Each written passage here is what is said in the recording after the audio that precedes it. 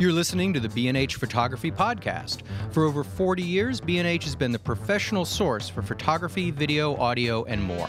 For your favorite gear, news, and reviews, visit us at bnh.com or download the B&H app to your iPhone or Android device. Now here's your host, Alan Weitz. Greetings and welcome to the B&H Photography Podcast. My name is Alan Weitz. Today, John and I will be talking about the newest flagship cameras from Nikon and Canon, the Nikon D5 and Canon EOS 1DX2. Both these cameras represent the best technologies available from Canon and Nikon, but are either of these cameras radical enough to make you trade up from a current model? While you're listening, feel free to give us your opinions on Twitter at BHPhotoVideo with the hashtag BHPhotoPodcast. Joining us today are Shawn Steiner, photographer and writer in our content team. Shawn is responsible for writing camera announcements and reviews for the B&H publications. Also joining us is Levi Tenenbaum, one of our ACE sales development trainers. Before we start, it's worth mentioning that while we've had an opportunity to handle both cameras, we haven't had any hands-on shooting experience, nor have we had an opportunity to really eyeball any image files taken with either camera. Today we're talking specs, informed speculation. To better set the tone, Levi is dressed today in a bold black and yellow Nikon jumpsuit, and Shawn looks equally stunning in his white and red Canon jumpsuit. Did you mention that they're Lycra? I was saving that for the end. We're going to start off by having Levi tell us about the new Nikon camera, followed by Shawn telling us about Canon's new camera. And then after a brief break, we're going to talk about who these cameras are for, are they worth upgrading to, and the future of DSLRs, if there is in fact a future for DSLRs. Levi, let's start off. Can you tell us about the new Nikon D5, what features it has, and how is it different from current models, the D4S? Right, sure. Well, the D5, we're actually seeing this in both cameras. That we're going to be talking about the 1DX shortly, but they both coming out with this new 20 megapixel type sensor. I'm pretty sure Nikon and Canon are using different sensors based on a ton of other stuff. But pretty much just from the get-go, when we talk about megapixels, we are looking at a resolution jump from 16 to 20, which on paper may not seem like the largest jump, and some people might be thinking, why would we even do this?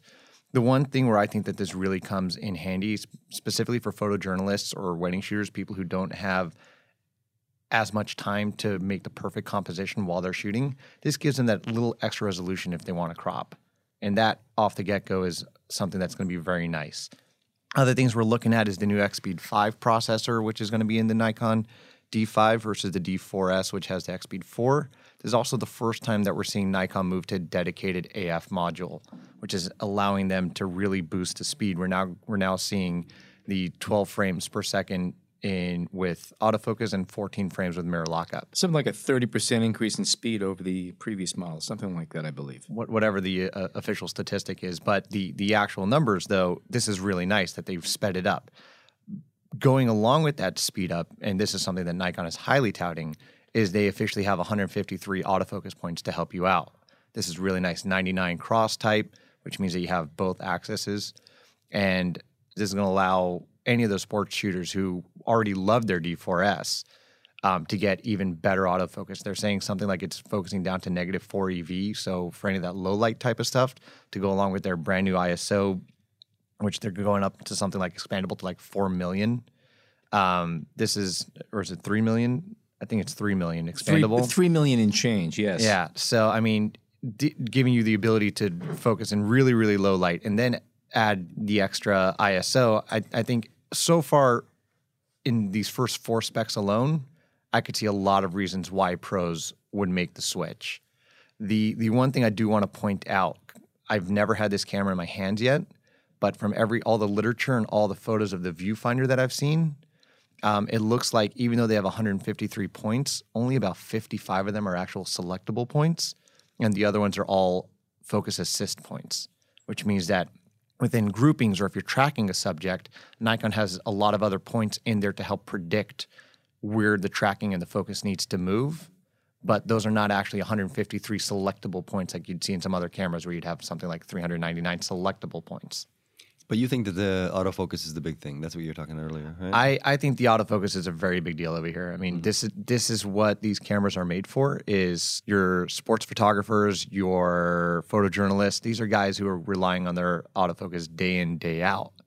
Talking about autofocus, one other very interesting thing that we've seen Nikon do with this camera is give you AF fine tune, which is if you see that your lens is kind of missing focus by a couple millimeters or whatever it is, that in the camera and very easily you're actually able to fine tune through like a couple just very basic menu pushes is what they're touting, to actually get your lens to be completely set up. So instead of having to go back and like we used to do where you'd have to measure a chart, go back, tweak it, check it again, check your chart, measure your ruler, okay, I'm still off, and tune your focus.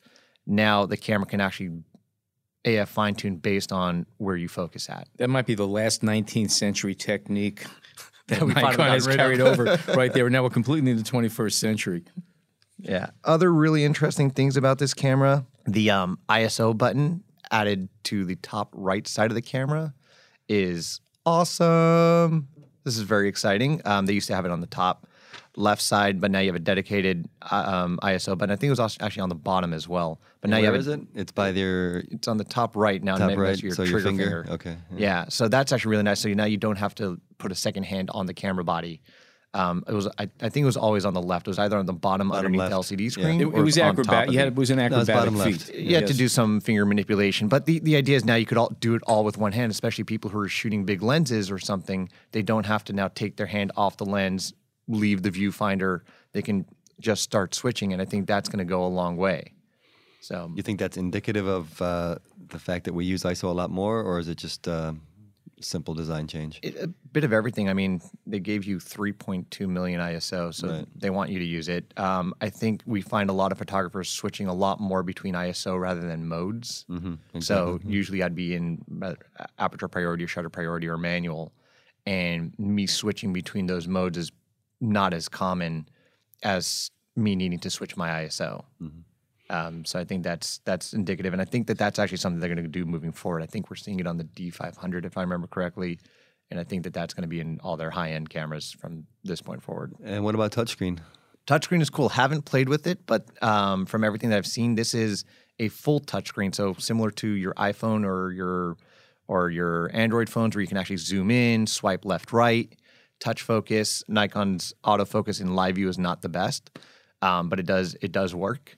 They're giving you full touchscreen ability, which I think at this level in a pro camera is something that's very interesting to see here. I think they almost had to, because it's one of the first things people comment on when a new camera comes out, whether it has touchscreen or not, whether you need it or not. I think it's a nice feature to have or an option to have. But it's something that a lot of people are just expecting, because after all, our phones have it. Why not? Right, but you usually don't see it amongst the pros. You Correct. hear a lot of times that Correct. pros are always worried that, oh, I'm shooting, I may hit the wrong thing, or my nose is going to start touching Sure. buttons. They get very worried with it. I'm curious to see, and this is something that may be out there. I haven't seen in my research yet whether or not you're able to turn it on or off. I believe you can. What about physical size? What about So size, we've seen a couple things. They've elongated the body a little bit. They've kind of taken away some of the curves. I think it's gonna be good for anyone who's used to these type of cameras. I mean, these are big cameras, so whatever they're trimming or moving around over here is nice. The amount of battery life that they're able to get out of this now is really nice. I think they've upped it by like 700 shots or something. I mean, It's up there in the high numbers now. Yep. yeah, it's like 3,700 and something. I think SEPA rated. So I mean, that is really nice. And that's pretty critical for these kind of cameras, because if you're putting out this kind of money for a camera and you're using it the way it's meant to be used, you like to know that your batteries are going to keep up with everything else. We'll touch on this more, but I'm looking here now, 3,780 shots, and then the Canon 1,210 shots. Yeah, Battery life. Only. the Canon, and I'll let Shawn talk about this in a second, but the Canon, in its defense, does have some other things that are going on processor-wise, which Nikon's not doing yet. But a couple things that we've totally missed out, and these are big highlights on this camera, are number one, the burst. 200 raw frames per second, not per second, but 200 raw frames burst. So continuous shooting at about just under 17 seconds of continuous shooting at high speed. So that is amazing. This is a very important point, though, to make over here, and this is a very big footnote. This is an XQD spec. I don't know what the compact flash spec is. It's not that high. It is slower. They actually showed a graph between the two, and that's one of the big selling points of the new card. Right. So let's talk about that for a second, because I did not mention that at the beginning. This camera is going to come in two actual flavors. We're not going to see the compact flash XQD both integrated into the same camera. I can tell you this was a huge issue that we used to always have in the store for customers on the phone, that for whatever reason, I don't know if it's the XQD protocol, they just didn't like playing together this compact flash and the XQD card. There were almost always issues. So Nikon is now making a very definitive step. You can either buy this in XQD flavor or you can buy this in compact flash flavor. I don't think it's just we were talking about this earlier, right when we were setting up. I think this is actually Nikon testing the market and seeing, hey, can we get everyone to switch over to XQD? Because there's so many advantages that we have here. There's so many things that we can do if we move over to XQD as far as speed and buffer and stuff like that. I mean, just the rights on these are insane. Which brings us to my last point for the moment, and then I'm going to give Shawn some time to talk. They have. By the way, he hasn't inhaled once since he started speaking. I know he's like sitting there like he's. We love you, Shawn. They have put 4K into this camera, which at first everyone's like, yeah, yay, 4K. It's really nice. Nikon's been making a lot of steps as far as video goes. They were some of the first cameras to start doing 60p across all their systems. The two interesting points to me on this camera as far as 4K goes, number one, they did not put in DCI 4K. They've only put in UHD. What that means to the layman is that if you go to film an actual movie on this camera and you want to play it back in theaters, you actually need DCI 4K, which is a little bit bigger. It's 4096, whereas UHD, which is something you'd see on your TV or on the internet, is 3,840 pixels. It's slightly smaller. Speaking of smaller, the camera is not going across the entire sensor for 4K. You're actually going to see a 1.5 times crop. So it's going to get to the center of the sensor, which, they'll say, oh, yeah, that means that you're getting, from the center of the sensor, which is the best part. Also, you have the best light from your lenses in the center. But you are not going to see a full frame image like we see on some other cameras like the Sonys. And those are a couple of just important notes. Is this a reason why I wouldn't get the camera? Frankly, the person getting this camera is probably already a Nikon shooter. They're already invested in the system. They have a D4S or they have a D3 or they're looking to move into sports shooting from a D800 or a D7200. And if they're making that move, then there's a ton of justifications over here. If you're coming into this where you're saying, oh, I want to shoot films and the D5 shoots 4K, this is the camera to get, I would strongly encourage you to look at other options because that's not what this camera's for. It can do it, but it's not what it's for. I think another thing that's important to point out when it comes to 4K capture is that the Nikon D5 has a maximum clip length of 3 minutes. Oh, I forgot. Yes. Yes. And that is and that's something that's a big consideration, and I'm sure that Shawn's going to tell us all about how long the clip lengths are on the Canon. I want to make one quick asterisk over here. So although it's 3 minutes, I am willing to bet that Nikon's going to change that, because we're seeing on the D500 they are at about 30 minutes in 4K. And also both the D500 and the D5 both have uncompressed HDMI out, which means you could do full 4K out to a recorder in UHD. So that is my one asterisk. 3 minutes killer. I don't know who's shooting 4K in 3 minutes. Points taken. We're going to take a pause and come back and hear from Shawn about the Canon 1DX Mark II. We hope you're enjoying this edition of the B&H Photography Podcast. Send us a tweet at BHPhotoVideo, hashtag BHPhotoPodcast. Shawn, there's a new camera from Canon, as we well know. Give us some information about the new 1DX Mark II and how it compares to previous models, the 1DX. The 1DX was the initial 2012 flagship, but then a year later they followed with the 1DC, which was almost the same camera, but it added 4K recording for video productions. Today, with the 1DX Mark II, we see almost a blending of those two cameras. So we have great video, and we also have great stills. We see a new sensor, 20 megapixels, same as the D5, but we also see dual Digic 6 Plus processors, which is a major upgrade in terms of speed and processing. The other improvement is we see a bump from 12 FPS with AF and exposure to 14 FPS with AF, and also a bump to 16 FPS in live view, which is huge. And if anybody's shooting sports, What were the processors on the previous? Were the dual also? they use the dual Digic 5. Digic 5, So, okay. so since they use Plus, it's basically 3 generations ahead now, Okay. which was a huge boost and probably would have allowed them to do all this extra speed and image quality on the new models. In terms of ISO, we don't see the 3 million as on the D5, but the native ISO is up to 51,000, which is actually the same as the previous, but the expanded goes up to 400,000, which is about 1 stop better. So even in the native range, we'll still see about a stop improvement there, is my guess. What's really funny is that we could look at numbers like 400,000 ISO and consider it slouchy. Yeah, You know, it's a little. there's something it's a rather little perverse. insane. I know Yeah. there's something wrong about that. I mean, Wimps. It's like it's only 400,000, but maybe the next one will come through. Right. what else we got? Also, autofocus was a major improvement. Not so much in not more points. It's actually just an improvement on the same system, but I think there were very notable improvements. In that, first, you can use f8 lenses, which if you're shooting wildlife or sports and you're using a very long lens with a teleconverter, you can use the autofocus points anywhere on the sensor. So you can go out to the edges instead of just being limited to center point autofocus. Also, we see in video that the dual pixel and movie servo AF has come to the 1DX. Oh, that's good. So that should be a drastic improvement for live view, which makes the 16 FPS mode more interesting. Mm-hmm.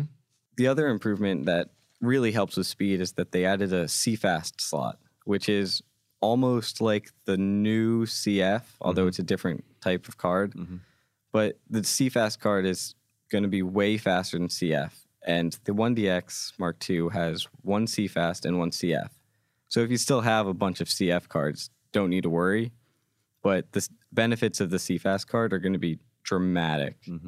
This gives us up to, I think, about 170 frames shooting at 14 FPS, Wow. which is pretty close to the D5. When you get up to those kind of speeds, unless you have very specific applications, it really is splitting hairs. Yeah. Honestly, if you can't nail that shot in 14 frames a second, or 12, There's another problem. there's another problem going on there. But talk exactly. about the new card a little bit. It doesn't have pins. It's more it- stable. What It are doesn't the- use pins, so you don't have to worry about accidentally bending a pin, damaging your camera like that. It uses what's more similar to a hard drive nowadays, a solid state drive in connection, which is similar to how XQD actually works too. But the card's a little bigger. I know professionals were whining about SD cards being a little too flimsy and tiny, and they like the CF cards better. And I think that in theory, the CFast 2.0 and future cards can get faster than XQD, although I'm not sure about that. Okay. And what about working with both cards in the camera at the same time? Is there going to be any issues? Can you just use the second card as an overload, or Do not they really? ping pong? Is there complete fluency between the two of them? You can basically do what you normally can with any 2-card camera, which is like record both at the same time for a backup, go raw JPEG in the one, which might actually be the best use in my opinion. But Makes sense. but if you do use it as just like an overflow, then you will see a hit in performance when you bump over to the CF card. As a matter of fact, we saw the 1DX last week, and when you have your 2 cards in, there'd be different menu options about what you can do, because certain things they will not be able to do due to the performance difference. Okay, all right, that's interesting. Video is another huge aspect for the 1DX Mark II, because now you see DCI 4K at 60 FPS, which is a first for a DSLR. All the other ones we've seen so far are just 30p, which is pretty standard. But the huge bump here actually puts it into the range of traditional cinema cameras, like their C300 and C100s. Are these cameras becoming redundant from Canon? Or do you think there's a little bit too much overlap between all the options they have trying to satisfy everybody, especially with video? Stills are easy, but video, there seems to be a lot of options going on now. In video, it's actually really interesting because the features that they decide to leave out of their cameras as they go lower and lower in the tiers, they very easily distinguish what makes a professional camera compared to like a not cinema camera and a stills camera. Because as I'll get in later, the 1DX Mark II is actually missing some features that I find critical if you're a video shooter, which would make you want to bump up to a C300 or C100. One thing that's really interesting about the video is they added a still grab feature, which is something I've only really seen in more consumer-based models. But I think adding in the dual pixel and movie servo AF, shooting video for stills might be a very viable option with this camera. Even though you'll only get about 8.8 megapixels, it'll still be really good quality. And it's like, at this point, how many megapixels do you really need? They were saying that when the first 6 megapixel camera came out. Yeah. A couple things that I think that they missed on the video front include the HDMI out is only in HD, so you can't take advantage of using an external recorder for the 4K. That's Yeah, strange. you can still do up to 30 minutes at the impressive 800 megabits per second, which is on par with their cinema cameras. But Assuming it doesn't FYI, overheat. that means that 10 seconds is a gigabyte. yeah, Mm-hmm. it's not that compressed, but it's high quality, which is good. And then the other thing is it doesn't do 10-bit output, which I thought they would do in this camera, but I'm not entirely surprised since it's rare to have on these form factor cameras. But it would have been a very nice feature that would have sealed the deal for many people shooting video. And then the last one is the 1DC had a Canon log feature, and their professional cameras have a log feature to try to expand the dynamic range as much as you can. And the 1DX Mark II does not have that feature. So as being almost the perfect camera, I think, it kind of just took a couple missteps or wants to separate itself from the cinema line. And they also didn't put any kind of like assists, like there's no zebras, no focus peaking, which, I think they're kind of being clear that this is not a cinema camera, even though it's capable of it. Okay, when we come back, we're going to talk about the future of DSLRs and where we think they're actually going to be going. If you'd like to reach out to us with your questions or comments, email us at podcast@bhphoto.com. What's interesting is that, we just had, in the past year, we have cameras now, we're accepting, 40 and 50 megapixels as the norm now in consumer cameras, yet these cameras are still in the 20 megapixel range, which is something, we're finding it on both sides, and there's a reason for that to be. I mean, it's all justifiable, but it's very interesting that we're in these two worlds. We argue one side, and then we go back and accept the other as normal. I think the thing that we have to note over here is because some people are thinking, okay, these are flagship cameras. Why are they only shooting 20 or 16 megapixels? Sure, right. I want to, off the top of my head, I'm thinking there's probably 3 factors, and I may only hit 2 at this. But number one is we're trying to give them the utmost performance. Right. So these are cameras that are made to shoot a lot of action, retain focus, and have a tremendous amount of buffer and burst. Mm-hmm. So by not shooting at 50 megapixels, not requiring the camera to process all just that a processing gazillion energy is diverted exactly. to more important places. It can go straight into the AF, it can go straight into the buffer, it can go straight into writing to the card. Straight so into making them ISO, efficient. light gathering, Exactly. size of the Which pixels. is why you see a camera like the Sony A7S Right. is the other low light, high contender for low light performance, and it's only a 12 megapixel camera. By doing that, they are able to draw in more light. They are able to clean up the image a lot more and push processor performance into those arenas. Also got to think about the type of people who are these cameras being marketed to. These are not your studio shooters who are trying to shoot, big, massive billboards or anything like that. This is stuff that's going online to time.com or whatever news websites you're following. Maybe some wedding shooters who want the more robust bodies. But for the most part, these are photojournalists who are pushing out to Sports Illustrated or whatever. And they don't need the largest amount of megapixels. It's more important for them to get a clean shot. Are these big cameras going away? I mean, are they the dinosaurs that we won't be using in 3 years? It's a good question. I think it would really, like, if we want to make the argument for mirrorless, I think there's a couple things we need to see from mirrorless. Although, yes, Sony just brought out an A6300, which is shooting a ridiculous amount of frames per second with no blackout, but the buffer's still not there. It's yet to remain to see how spot on the autofocus is. Can it compare to these kind of cameras? I think it probably can. We're just going to have to see a massive increase in the buffer. The big thing going for these cameras right now, I think, is actually their size and their bulk and their ceiling and stuff like that. I think it's also important to mention that both these cameras are equally well constructed. The integrity of both cameras is phenomenal. They are both weather resistant, and they're both meant to be used as daily workhorses. Yeah, so it's really it's the technical aspects, the specs. Yeah, it's the inner workings. I mean, they're both very well sealed. Like you said, they're both really rugged. These are made to take a beating. I think I want to target the point, which is, are these worth upgrading to? Number one, if you're making your money using these kind of cameras, I'd say both of these cameras are definitely worth the upgrade. If this is your source of living, both these cameras have tremendous advantages offered over the previous generation. That's true, but if you only shoot stills, I think the 1DX Mark II is not as enticing an upgrade as the D5 is for D4 shooters. I remember when the D5 came out, I was like, oh, this is amazing compared to the predecessor. But when the 1DX came, while we were still like, oh, this is a spectacular camera, we weren't as blown away, but it's still a great camera. So I think the original 1DX is still going to hang on if you don't care about video. Well, the f8 across the entire sensor for long lenses with extenders, I think for anyone who's doing sports or wildlife, which is a lot of these shooters, or anybody who wants to put a teleconverter on a kit lens, for that matter. Oh, which is Alan's primary use for teleconverters. There's a good time to note that Alan is a great photographer, especially with Leica and stuff like that. Where did this come from? Because you're trying to put teleconverters on kit lenses. So Shawn and I are going to have the rest of the conversation.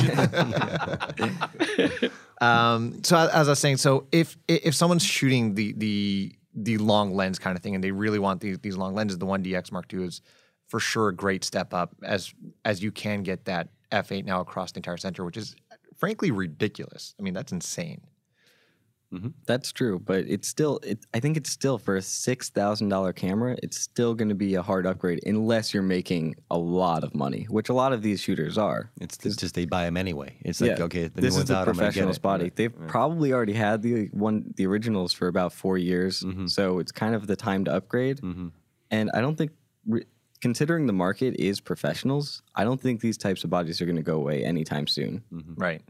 Okay, but you were saying that there's kind of two things going on here. The video is the major improvement on this one, but yet it's not improved enough to make a video shooter want to get it. I mean, a filmmaker, let's say. Yeah, I'm totally with Shawn on that. Well, if you're a filmmaker, if you have like a 1DC, 1DX, and you maybe want to pare down to one body, or you're shooting with a 1DX and you want to like bump up your video game, moving up to the Mark II just makes sense. It's going to be way better in video, way better autofocus, and you got the bump in stills quality as well.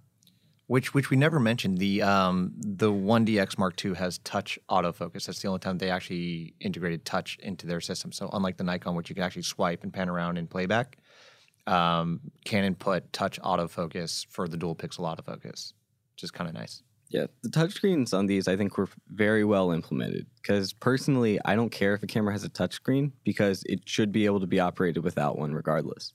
A lot of these lower-end cameras rely on the touchscreen for operation, like the original Canon M.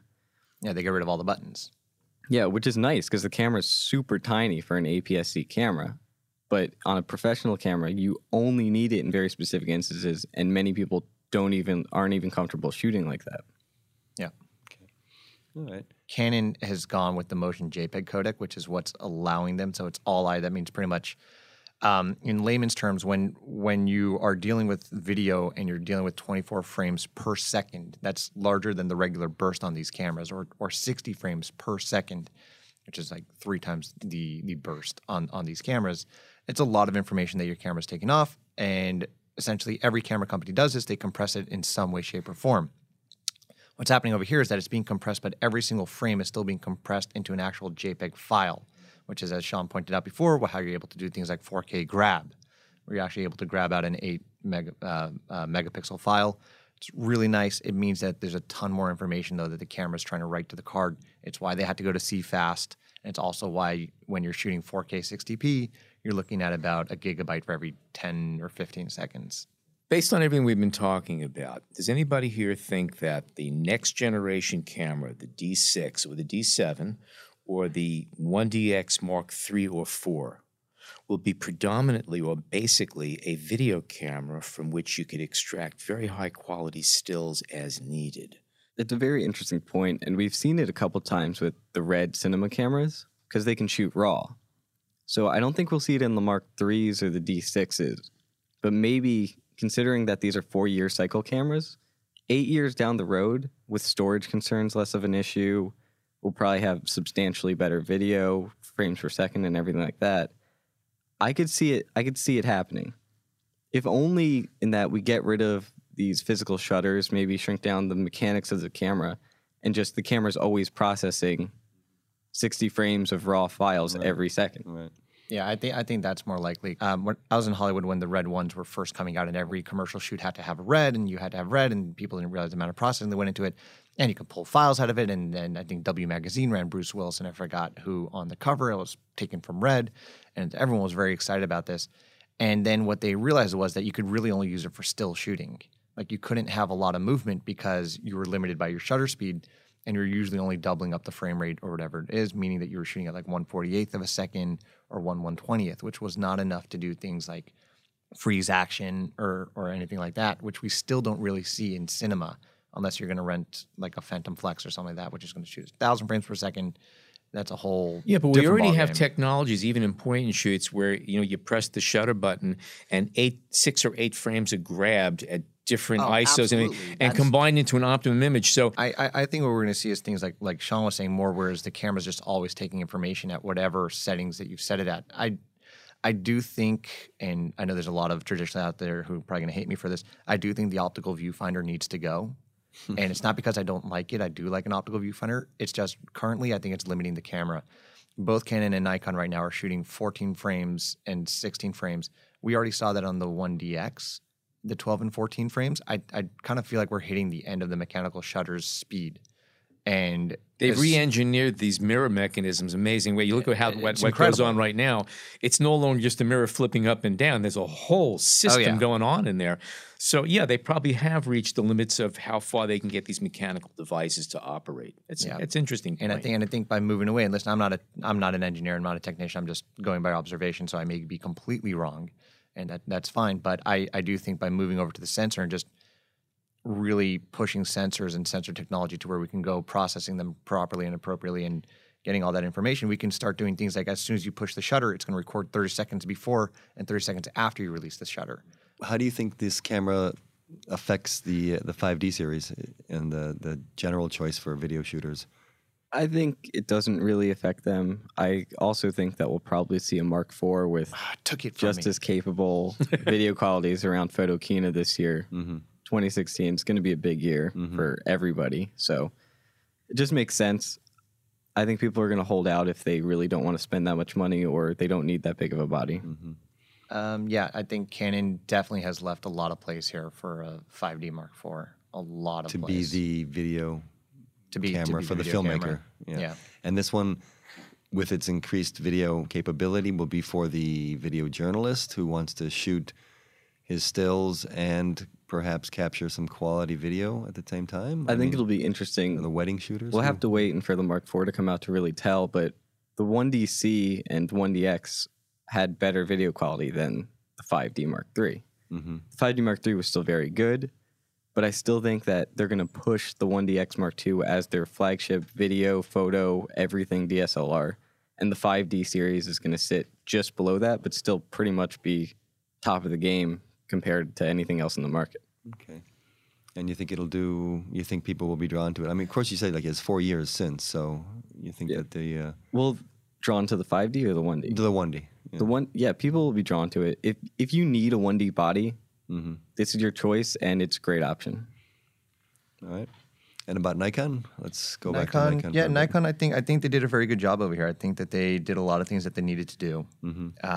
They've definitely added a couple of very unique things here, which I think for a D4S shooter, like Shawn was saying before, there are definitely the 1DX Mark II feels like kind of like, okay, this is traditional. Okay, right, we're moving forward. It's 4 years later. Here it's a couple of improvements. D5 is really bringing a lot of stuff to the table, even for the still shooter, where there's just a ton of stuff over here. The longer burst, I mean, it's insane. 200 images.